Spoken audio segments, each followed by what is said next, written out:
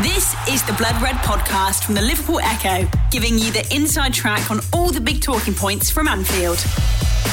Hello everybody and welcome to the latest Blood Red podcast in association with Footy 5, the new score prediction game from the pools. Simply predict 5 correct math scores and you could win £25,000. To play Footy 5 for free this weekend, visit thepools.com. You must be over 18 and in the UK to play. Joining me today, I'm Christian Walsh, and joining me today is our full-time Liverpool correspondent, both home and away, James Pearce. How are you, Jay? A little bit jaded, Chris. Been a long week, but still battling on. It's been a struggle, hasn't it? Yeah. I've had a few. It's been a couple of long days this week. Some of it self-inflicted, some of it work duties, but looking forward to a good kit before going to Watford. You had a nice little meeting with John Toshak, didn't you? That was nice. Yeah, that was probably my highlight of the week so far. Still time for one of you boys to better it this afternoon. Oh, I wouldn't back on it. Maybe if Gorsty gets the bruise in or something like that. So, hang on, you've been on about 3 nights out this week and you're complaining of being jaded? It's all been, like, what was it? I'm trying to think I had dinner with John Toshak on Monday night. Yeah, hard life. That was, a fair bit of white wine was seen off that night. And then dinner with an agent on Wednesday night. Is that how it was when I spied you? Right, okay. That was business. On the way to Fiverside, I walked past a trendy night spot and there was James Pearce in the window and I thought, he's missing Fiverside for this. Who's he dining with? So if it's an agent, can we be pretty certain that you're going to put in a transfer request to go to the MEN? He did say that at my time in life, I've probably only got one big contract left in me, so need to make sure I get it right. And then, last night did a Q&A night with John Northcroft and Greg O'Keefe and Phil Kirkbride for Opening Up, which is a fantastic charity. If anyone is not aware of it, the work they do with male mental health has helped hundreds and hundreds of people, not just in this country but across the world. And so that was a really, really good night. Plenty of lively chat about Reds and Blues with the derby on the horizon. And what about Friday night, tonight? Definitely sofa, blanket, I'm a celebrity. Absolutely not what Craig David would say. I mean, he's not even talking about the show there. He's just saying I'm a celebrity. Get him out of here. Someone else who's a celebrity, as I segue into seamlessly our Blood Red podcast, is Sadio Mane, and he has signed a new contract, James, which is big news, which means you won't be asked any more about when Sadio Mane is going to sign his new contract. Number one, how happy are you about that? And number two, how big of a deal is this for Liverpool? Yeah, I am. Well, very happy that it's been sorted. I think we talked about it earlier on this week, didn't we? In the Q&A pod we did on Monday, that I always sensed that Liverpool were very relaxed about the situation. That obviously on social media it become a thing and a source of worry and angst for some fans. But the fact that he still had over 2.5 years left on his deal, and clearly he was very very happy where he is. Why would he want to go anywhere else? And that's now been proven with those negotiations being completed. So, I think it's another big sign for me of how Klopp is changing Liverpool. I think obviously losing Coutinho was a blow back in January, but Klopp said then, this will not happen again. This, as far as he was concerned, that was the last one, if you like, and that he felt as if they were changing the perception and that Liverpool was no longer just a stepping stone to one of the big, Spanish giants, but players could actually spend the best years of their careers at Liverpool and achieve their dreams there. And I think, since then, you'd have to say Liverpool have backed up those words with actions, with obviously Firmino signing his deal, then Salah a couple of months later, and now Mane. It's the kind of all the 3 absolutely elite attackers that Liverpool have at their disposal are now all under contract till 2023, and we know obviously that cynics will say, but Suarez and Coutinho signed new deals not long before they left. But Liverpool's a different club now, and I think they would not have signed those deals with no release clauses if they weren't very confident about the direction the club's heading in. Gorsty, there feels like there has been a scene change, and do you feel that FSG's plan finally comes to fruition? Do you feel like Jurgen Klopp has been the catalyst to this? Do you think it's just based on the fact that Liverpool have now qualified for the Champions League in back-to-back seasons? What is the cause of this? It's basically just because they've re-established themselves, isn't it? I mean, for years, Liverpool fans were gripped with fear that the big star, whoever it was at the time, whether it was Steven Gerrard, Fernando Torres, Luis Suarez, even Raheem Sterling to an extent, and then Philippe Coutinho, they were just going to get cherry-picked sooner or later. But now Liverpool have got more than one star. They're not so much as a one or two-man team. We've got great players in several positions, and no more apparent than the front line when you've got 3 players who scored nearly 100 goals between them last season. They're all now tied down till, 5 years at least. And it's not so much, it's not even like it's just a value preserver for Liverpool. You know, they're signing new deals because they want to keep these players up until that contract and then see where they are in terms of, are they good enough to get an extension? So it's a culture shift really over the last 5 years, and a lot of that is down to how Liverpool have kind of re-established themselves, and Klopp has to take a lot of that credit. 26, 26 and 27 are the ages of the front three, James. I mean, this is big as well to basically say that these three are going to be playing their peak years at Anfield. Yeah, I was looking at it this morning actually, doing a piece kind of reacting to Mane signing his contract. And if you look at the ages of the players that Liverpool have lost over the last decade, you know, they were around that age. I think Suarez 26 maybe. I think Torres was at the same kind of age. Mascherano as well. I think Alonso was 27.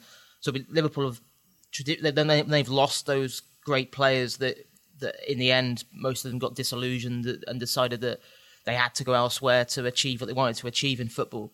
That their best years were elsewhere, and I think that's the big thing. The ages of these players now is that they will be spending their peak years under Klopp, and you know that is going to be absolutely massive for Liverpool. It's going to be made a little bit easier by the fact that if Barcelona want to sign any Liverpool player, including Alberto Moreno, for example, or you know, let's say any player, you know, of that ilk, they'll have to pay at least £100 million. I mean, it's a great bit of business by Michael Edwards, isn't it? But also it just shows you how serious Liverpool are here about keeping their stars and making sure that they spend their best years at Anfield. Yeah, I think that clause kind of ties in with what Klopp was saying back in January when Coutinho did go that, you know, don't think this is the way we're going to be doing things. You know, I think he felt that Coutinho was very much a one-off in terms of Klopp's time at Liverpool because, you know, he felt that Coutinho had this emotional bond with Barcelona that just meant that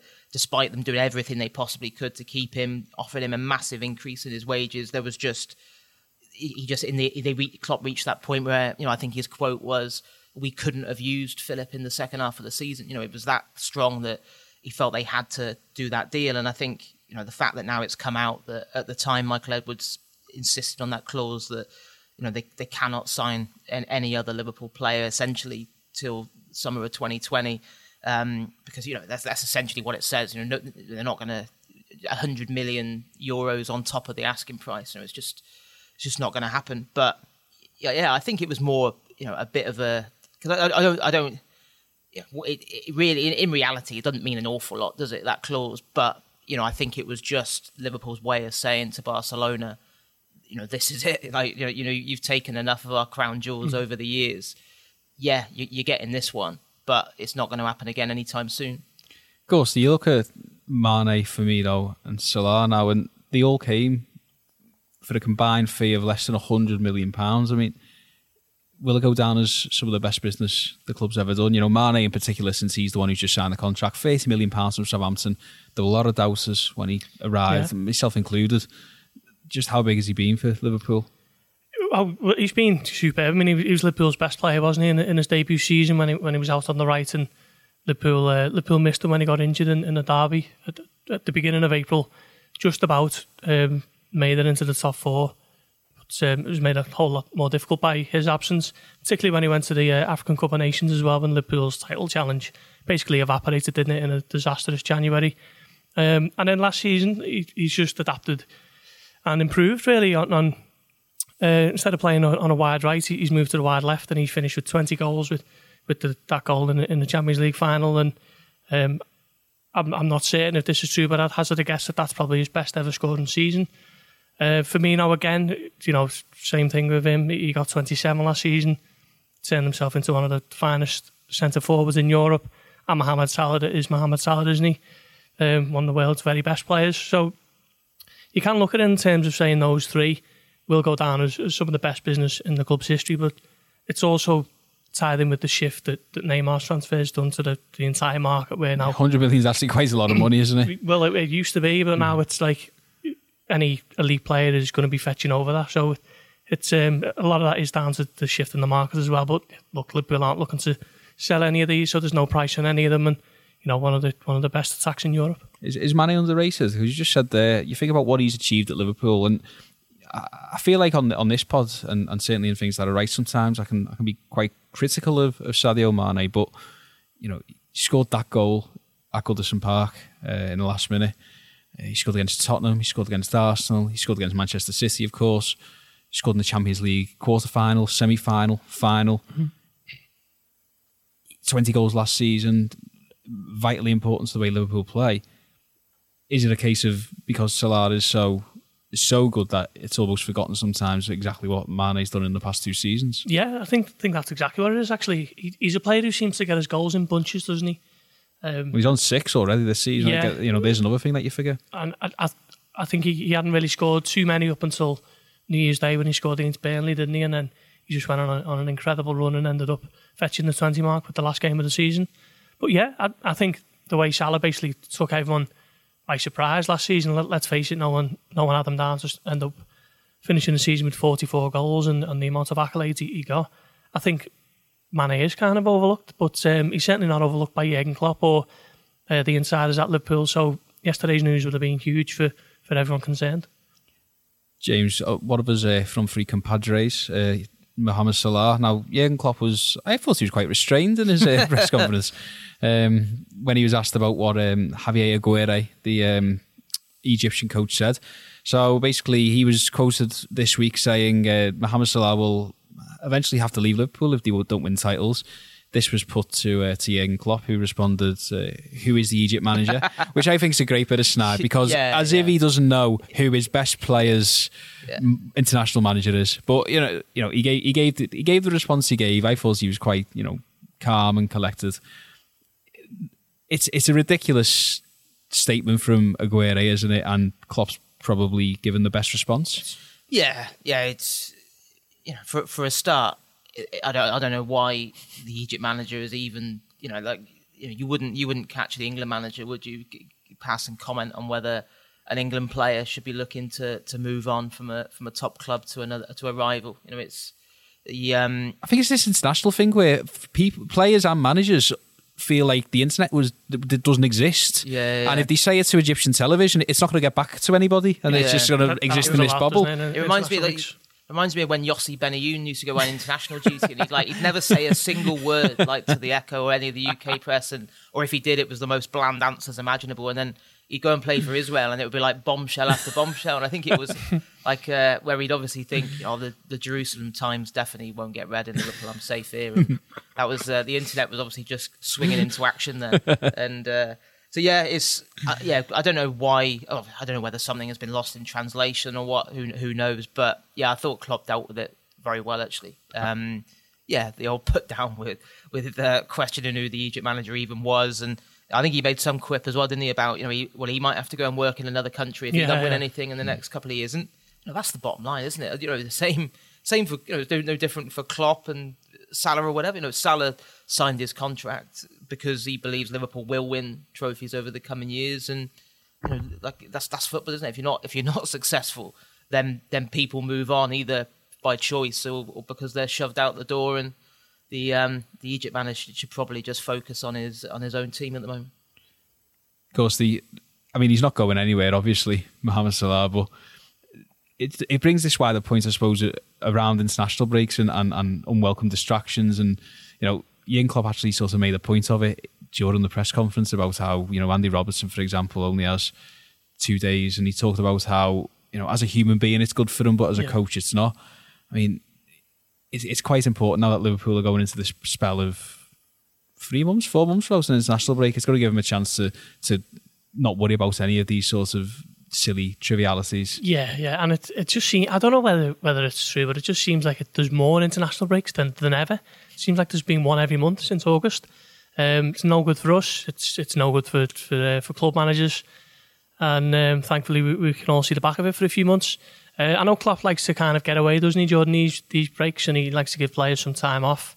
So I suppose that's what he means when he says it's good for a human being, because it's a chance for them to recharge his batteries in Marbella or Tenerife or whatever it might be. But Yeah, I mean, he was right, wasn't he, when he was talking about entering a real critical period now for Liverpool. They've basically got 2 games a week up until the new year, and some of them are vitally important, obviously in the Premier League and in the couple of big Champions League games. So he'll be glad to basically get everyone back on board in his ranks, and he can kind of keep an eye on everyone.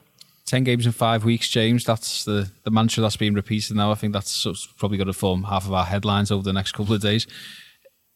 Is this a season-defining period for Liverpool? I mean, it pretty much will go a long way into the side that did in the Champions League last 16 for the start. Yeah, well, I think it's one of those periods where it could certainly break the season. I think doesn't make it, does it? But only bad things can happen. Yeah, that's the thing, isn't it? It's just a case of, you kind of, I think everyone's looking. I think it's 11 games in 41 days. I think it is, and the 11th is obviously away at the Etihad on January the 3rd, and the massive thing is making sure you go to the Etihad still within touch and distance of City, whether that's a couple of points. I don't think you'd want that gap to be any more than 4 or 5 at the absolute most to realistically think you're banging the race and putting City under pressure. So it just feels like such a massive period, because it's almost like what Liverpool have achieved up to now is the basis and the platform to mount a challenge. But yeah, there's going to be some big questions asked, not only of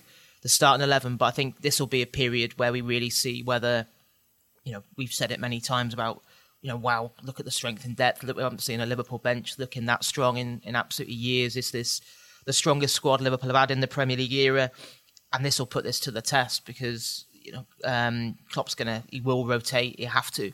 And if Liverpool come January the 3rd are going to go to the Etihad in the title race, and in the last 16 of the Champions League, those squad players are going to have to step up. We're going to have to see more from Fabinho. We're going to have to see, the Naby Keita that earned that move to Anfield in the first place. We're going to need even like an Adam Lallana to put his issues behind him and bounce back. We need, Henderson to be the kind of the imposing captain figure that we know he can be. And the other one that stands out for me is probably Roberto Firmino, that, one who has been nowhere near his level so far this season. Liverpool have got to where they are at the moment almost without him. But, Liverpool desperately need the Firmino of last season if this period now is going to keep them in the race. James brought up a lot of midfielders there, Ghosty, and Jurgen Klopp actually answered questions on Fabinho and Naby Keita as well today.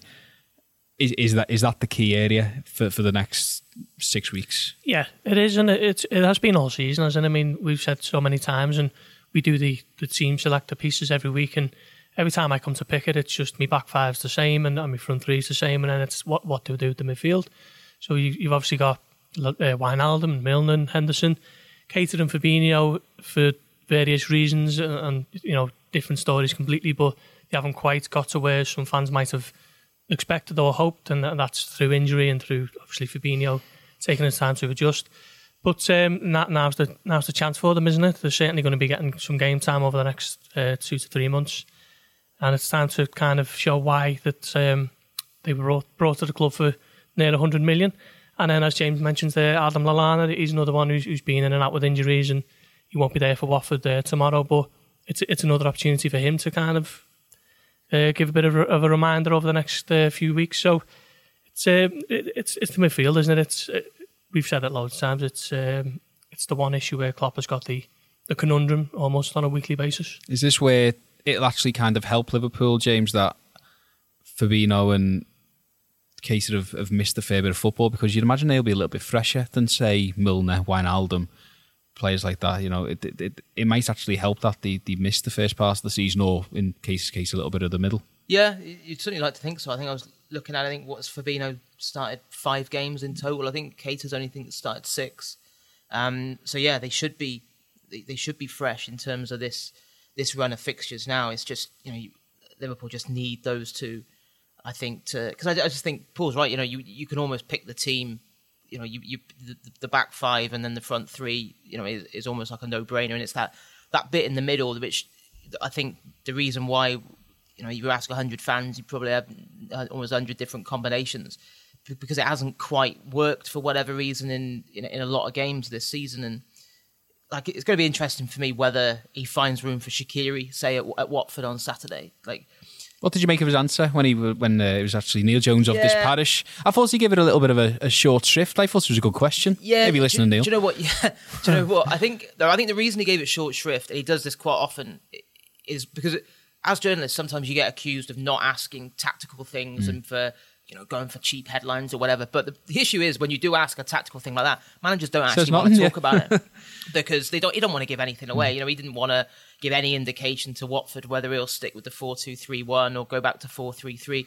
I hope he sticks with the 4-2-3-1 because I just think Liverpool have been, when they've been at their best this season, that's the system they played, and also that seems to be the only formation he's happy with, where he can fit Shaqiri and the front three in the same team. But I don't know, the way he was talking up Watford and talking about their physicality and all the rest of it, and how strong they are from set pieces. I don't know. To me, it just almost, reading between the lines, I was thinking he's going to go for solidity in a 4-3-3, and whatever combination it is, whether it's Milner, Henderson, Wijnaldum, or whether he finds room for Fabinho instead of Henderson. Or maybe even Keita for Milner. I got the sense that is probably the direction he'll go in, just based on the way he's approached games this season. Because he's only really used the 4-2-3-1 at Anfield against teams who aren't going to show any ambition. Do you feel like the PSG game will have a bit of a say in what midfield he lines up with as well, in terms of we could almost see two different midfields for the two games? Yeah, I think he will. I think he will rotate a lot. I mean, it's a difficult one for him, isn't it? Because in a way, PSG away is a big game, but it's not all or nothing, is it? Liverpool lose there. They have to beat Napoli by 2 goals on the last match day to go through. So, yeah, I think, and then of course, then he's balancing it with the Merseyside derby. Just 3-4 days after that, Everton have got the luxury of a full week as well. So yeah, I think undoubtedly we'll see, I reckon, probably 3 or 4 changes from one game to the next. Not to jump the gun, Ghosty, but in terms of team selection, with the midfield specifically, how do you see it? James is seeing it a little bit more solid, but do you reckon he'll go more expansive? No, I don't actually. I think he will try and dig in, and I think we might see Fabinho retain his place, and I think Henderson might return as well. As you mentioned there, obviously the PSG game coming up, and that's another one where you're expected to see less of the ball, and it might be a little counter with the pace in the wide areas. But I don't think the Merseyside derby will play too much of a part, because Klopp's never been shy of making changes in the derby. He's kind of looked at it from an outsider's point of view. Solanke started last season. Exactly, yeah. He's always been... He kind of sees it as Liverpool are playing Everton, who are wrestling for 8th and 9th and 7th. He doesn't see it as Liverpool's great local rivals. So I suppose it's a calculated way of looking at it, so I don't think the derby will play too much of a part in his thinking in terms of selection over the next couple of games. But yeah, I agree with James. I think it will be back to the 4-3-3. The Blood Red Podcast from the Liverpool Echo. The Blood Red Podcast from the Liverpool Echo. Before the season started, I think a lot of fans had Fabinho and Keita in their first choice midfields. Now, James is right, I think, when he says there'll be a lot of rotation, Ghosty, but do you feel like those two could be the answer, or to say it's a solution says that there's a big problem, and ultimately Liverpool are unbeaten and second in the league, 2 points adrift of Manchester City. But do you feel like those two summer signings are the ones who can maybe be the catalyst for a different style from Liverpool, a bit more of the Liverpool last season? Certainly with Keita, yeah, I would say so. I mean, he's, as we mentioned, he's had his problem, his injuries, and hasn't quite got going as some might have liked, but there's still a top player in there, and I think when he eventually does find his form and his feet and he gets into his stride, he will show why Liverpool have paid 52 million for him. Let's face it, Klopp was adamant that he was the player for him, wasn't he? And I think once he kind of gets into that form, he will be a regular. I think he's box-to-box midfielder, so he can kind of fill a couple of roles in that midfield. He'll get forward, which is something that others don't always do, particularly Fabinho or Henderson. So I think with Keita, I think he could be the one to kind of unlock the the door, as you say. It's not a massive issue, is it? But there is something there. There needs to be more goals, doesn't it, from midfield? Needs to be more creativity. And so far, Shaqiri's done that, hasn't he? When he's come in, but I mean, as Neil Jones asked in the press conference, is Klopp a bit too fearful of throwing Shaqiri in against teams away from home? I personally think he might be at times, and I think Keita could be a solution to that. Now, James, Jurgen Klopp would probably talk up Echo FC if he was playing them. He'd say that James Pearce, what a striker, got to be careful of him. But he really did talk up Watford, didn't he? He'd never say that. He wouldn't. I don't know who he'd actually say. He'd probably have Sam Carroll down as a player. He'd probably be very complimentary of Rado in goal. But he was very, very complimentary of Watford, wasn't he? And he was, yeah, to the point where scary. It was like such a speech that you thought, is it even worth going down there on Saturday afternoon? Because he does. James, there's that big picture of Diana and Elton John. Elton John, yeah. Watford will always be worth going down for. I mean, he does tend, doesn't he, to talk up opponents regularly. I think whether it's kind of, I think he's always keen to kind of, it's like the respect side of things, and also I think probably focused minds, both in the dressing room and amongst fans as well, in terms of, these are not going to be any pushovers, blah blah. But yeah, it was some speech about just how strong they are in all departments. He was making Troy Deeney sound like a contender for the Ballon d'Or, and there's threat from set pieces. Of course, they had that great win over Tottenham. It's this kind of. I'm sure we'll come on to predictions later. And I just think this is such a difficult game to even try and predict what will happen, because I think you even look at the trips we've had down there since Klopp took over. We've had everything. I mean, really, good, the bad, and the ugly. Like, oh my God, that game when Bogdan played in goal. He threw it in after 20 seconds. And, and that was Skirtle got absolutely bullied, didn't he, in that game? Was it Igalo? Igalo. But Troy Deeney as well, and he had no problem telling people afterwards either. Funny that. Yeah, and I remember that was the night of Liverpool's Christmas party as well, and all the players were convinced it was going to get cancelled, and at Formby Hall, and Klopp then sent them all a message saying, no, the party's still going on.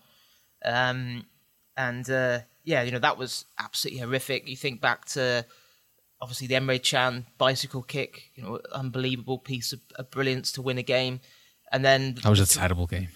that was an awful game. Yeah, out of keeping with everything else that went on. And then the 3-3, which kind of summed up Liverpool, didn't it, last season, in terms of absolutely unbelievable going one way and kind of schoolboy defending at the other. So I just don't know what to expect, to be honest. I mean, Watford have had it also thrown into the mix. What will Watford be like? They had this unbelievable start to the season, didn't they? And then seem to have fallen off a cliff a bit since then. They've also had 17 managers in those 3 games since 400 players. Every time I see Watford play, there's always someone in the squad list. I think who's he?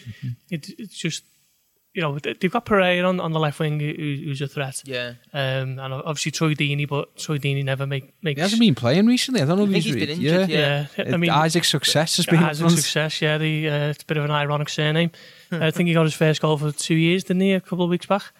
But now you jinxed it, haven't you? Yeah, I put the first goal scorer put the mockers on that, haven't I? But Troy Deeney's never shied away from saying Van Dijk's his most difficult opponent, and if he plays, that'll be a battle. Yeah. But they've got 1 or 2 players we'll use in midfield. Who's obviously played, who's linked to Liverpool for forever and ever, wasn't he, under Brendan Rodgers? Decore, who Jan Molby, our columnist, is absolutely certain Liverpool should try and sign. Yeah, that's not the worst shout. Actually, he's probably one of their top 3 players. But yeah, as James says, you just don't know what to expect with this one. It's a real potential banana skin, isn't it? And Liverpool need to be focused, and that's what Klopp does well, really. He always kind of focuses minds in his press conference when people are expecting Liverpool to walk away with a comfortable victory. Does it make it even harder, the fact that it's coming back off the international break? And, as I said before, Klopp was keen to point out the fact that Robertson's having his first training session on Friday. So it's not going to be an ideal preparation against the team who, let's face it, and I'll move on to this a little bit more afterwards, but they're in the top half, the 7th, 8th. Yeah, I mean, they'll have designs on making a play for the Europa League, won't they? But Liverpool, I think in one of the international breaks earlier in the season, they went to Tottenham which is a more difficult challenge than going to Watford. And Liverpool were far better than Tottenham on the day and should have won more than 2-1. So you're just hoping that it won't be too much of a hangover from the international break. And it's a nice Saturday afternoon, 3 o'clock kickoff. It's not an evening game where the Vicarage Road crowd are going to get really up for it. It's just it's a bit of a nice time for Liverpool, but it is a tricky one. We talk about the run-in Liverpool have got at the moment. It was a bit kinder when Fulham, Cardiff are home. So next 5 league games for Liverpool, they've got Watford away, who are currently 7th. They've got Everton at home, who are currently 9th, and of course there's a Merseyside derby. They've got Manchester United, who are 8th, but obviously ultimately are a top 6 side. They've also got Bournemouth away, who are currently 6th, and there's also Burnley, who are down as 15th. But they're the next 5 games. Not necessarily in that order, but they're the next 5 teams that they play in the Premier League. Throw in the mix Paris Saint-Germain away and Napoli at home.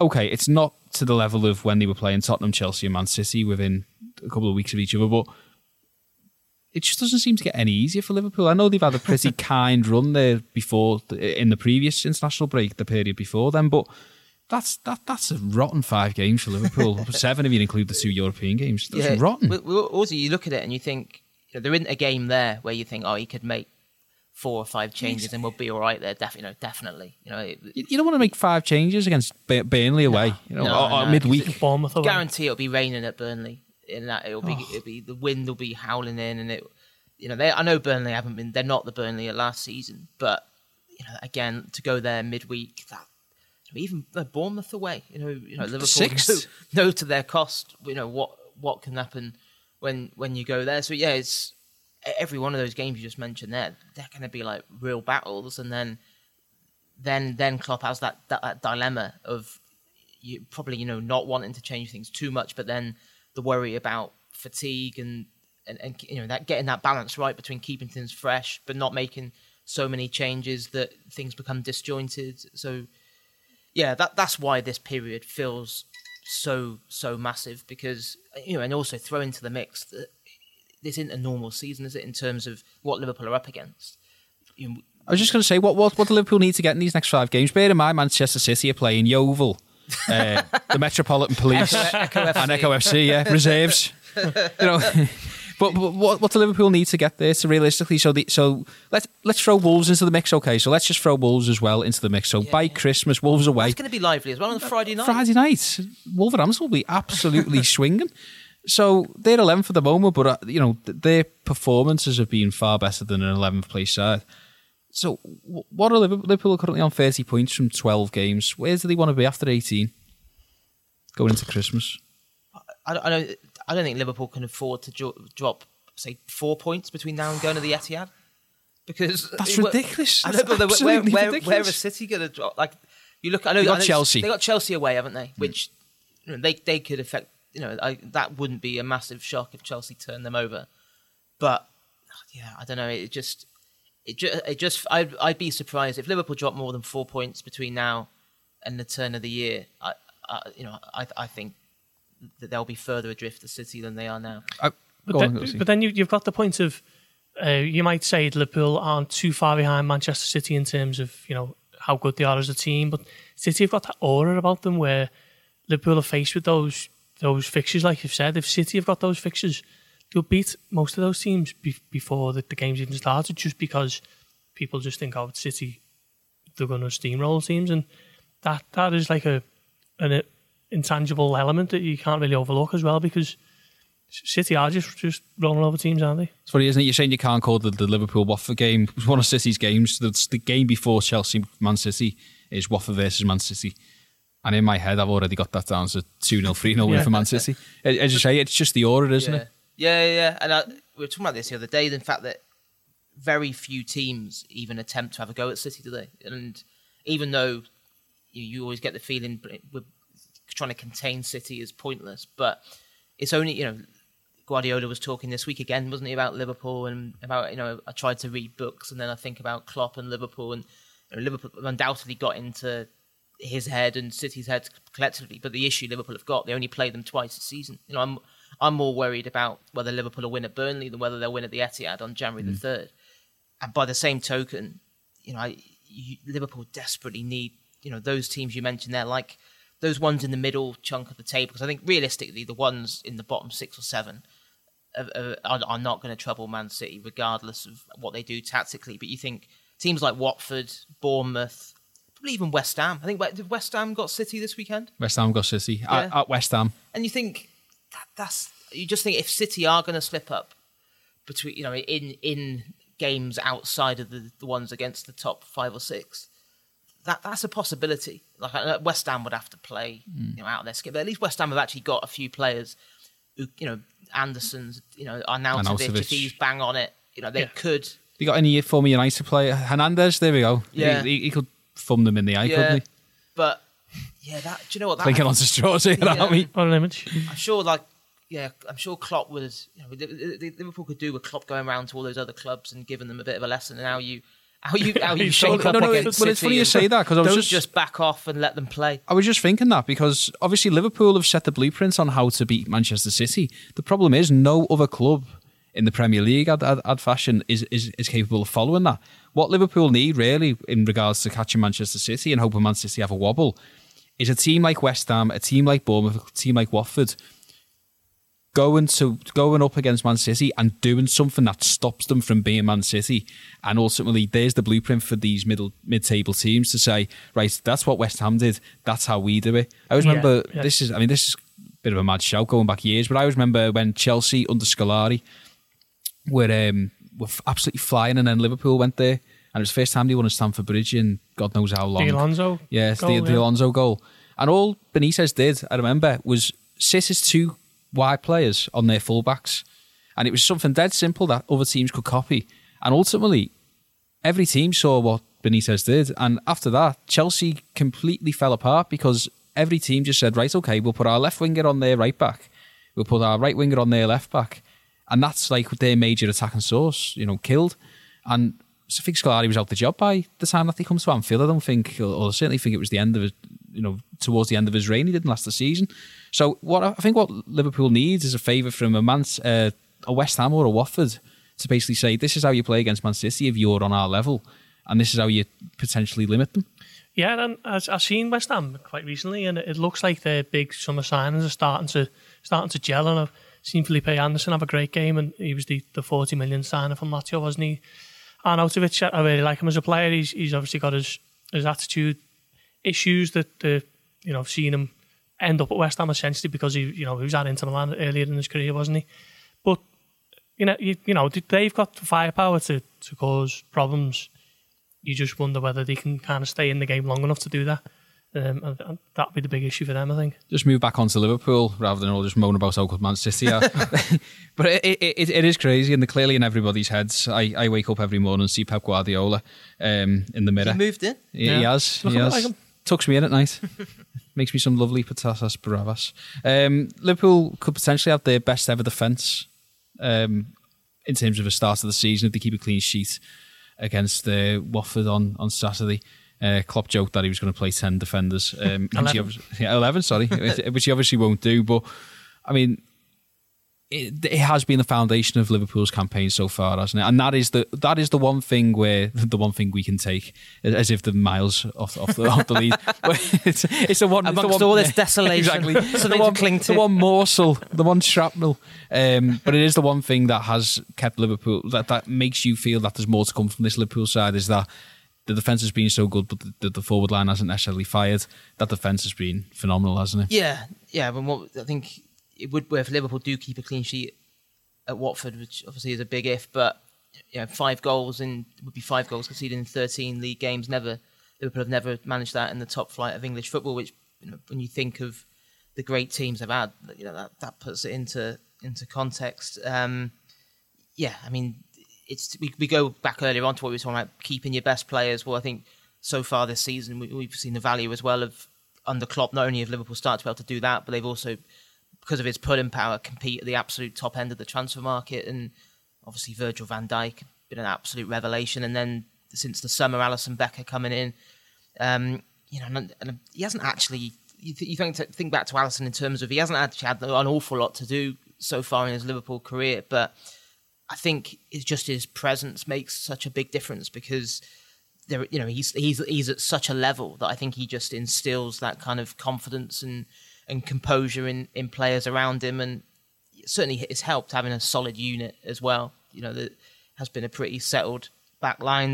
The challenge for Klopp is, I think in making Liverpool more secure defensively, he has lost something going the other way, and it's just a case of just making those little tweaks to it to just to try and get back that fluency of last season, because that getting that balance right will ultimately decide what Liverpool do or don't achieve this season. It is a foundation, isn't it, Ghosty, that Liverpool can really launch from. Oh yeah, and as we say, we're still waiting for Liverpool to truly click as an attacking force.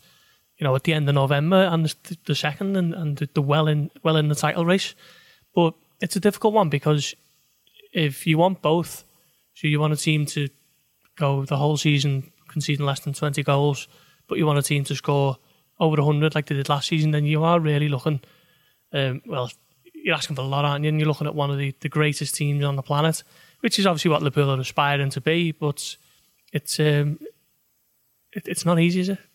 That's a tough ask. So it's just about striking the balance, and hopefully sooner or later Liverpool will kind of get into that fluency that we saw so often in the spring and towards the end of last season.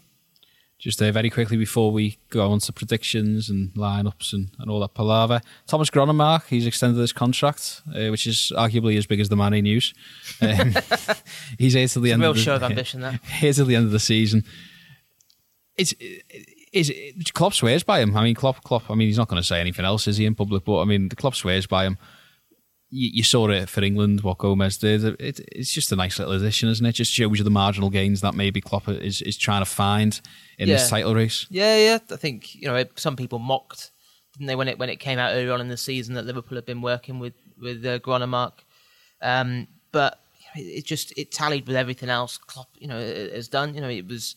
I think he talked about it himself that at the end of last season, he assesses everything and thinks, where can we make those marginal gains? And that was an area that he'd pinpointed. He'd read about Gronemark's work and decided to bring him in. And I think, Klopp joked today, didn't he, that, maybe we should share his salary with England because obviously England benefited from Joe Gomez's long throw spearheading a fight back against Croatia last weekend.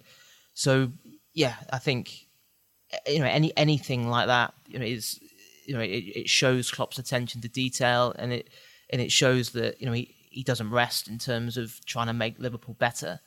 And you'd have to, from speaking to the players, both at Melwood and the academy, because he does sessions there as well.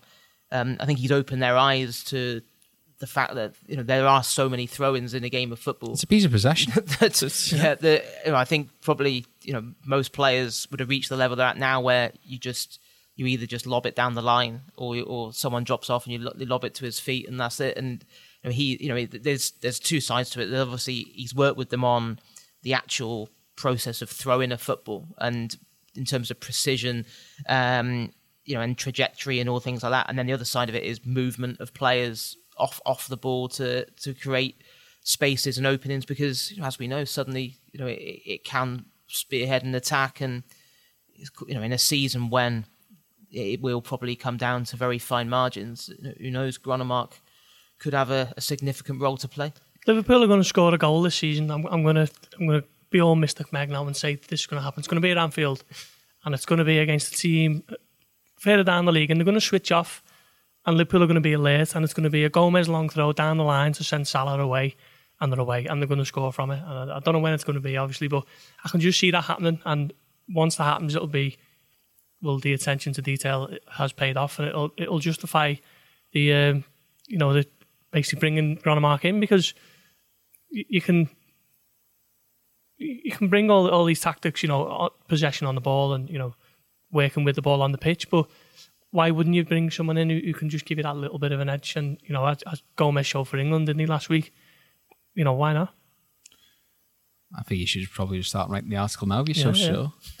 Just save it in drafts. Yeah, exactly. Just press publish when it happens, inevitably. Yeah. Who would that happen against? There must be a really dodgy left back in the league. I can see it against someone like maybe Huddersfield and Anfield. They just switch off, and I can just it's gonna be a little coming together. And then Gomez has launched it down line, and Salah's away, and Mane will catch up with him, and there'll be a goal. Oh, so Salah mightn't score, but he might. Yeah, right. It'll be similar to the Fulham. I just want to know so I can go to the William Hill after this, and other bookmakers are available, including thepools.com.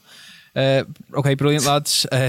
We'll just wrap up here with our team selections and predictions. Go on, Ghosty, give us your team.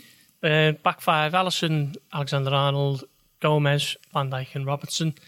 Midfield, I've gone for Fabinho and Henderson, and I've got Wijnaldum in there. And then my front three: Salah, Mane, and Firmino. Jamesy? I've gone for obviously the same back four, the tried and trusted front three, but also I've then Shaqiri, Henderson, and Wijnaldum would be my three. But it wouldn't surprise me if he didn't play Shaqiri and went for the extra solidity of a Fabinho or a Milner. I actually reckon we might see Gomez right, Lovren centre. Just the way he was talking about the set pieces, I wonder if he'll look for that. He might do that. I wonder if he'll look for that. And in terms of the midfield, I think I'd probably go for Henderson. No, I'll go for Fabinho. God, there's so many. I'd bring Keita in. Fabinho, Keita, and Wijnaldum. I go for. No Shaqiri, no. No Shaqiri. Unless you're going to do something crazy, like drop one of the front three and rest them for PSG. That might be a possibility, but I think Salah central. Salah central and then Shaqiri on the right. Maybe give Firmino a rest, possibly. Although Firmino hasn't really... He's played 2 friendlies, hasn't he? So it's not really been... In England. Yeah, in England. And then scorelines, go on. See, I'm always reluctant to sound like Mark Lawrenson and just pick Liverpool unbeaten every week. So I think... I'm going to say a 1-1 draw. Do you know what? I actually think it'll be a draw as well. Well, that's cool, because I think Watford will win. Yeah, the doom and gloom. Andy Kelly's just picked up his phone and lashed it through the window. 2 each I'm going to go for. 2 each. But as we said, do you know what? It could be anything. I think it'll be 1-0 Watford. I just think Liverpool might get caught cold here, and I've just got a feel in me water. Real show of positivity from the lads, wasn't it? The rallying call. What we need back is Ian Doyle. We need Ian Doyle to give us all the positivity that we need. Ian Doyle will be back next week, hopefully, full of all the bright and sunshine and shadiness that he brings. And we'll also be back when we look back at the Watford game and look ahead to the big trip to Paris for the Paris Saint-Germain game. Thanks very much for joining us and have a good weekend. You've been listening to the Blood Red podcast from the Liverpool Echo.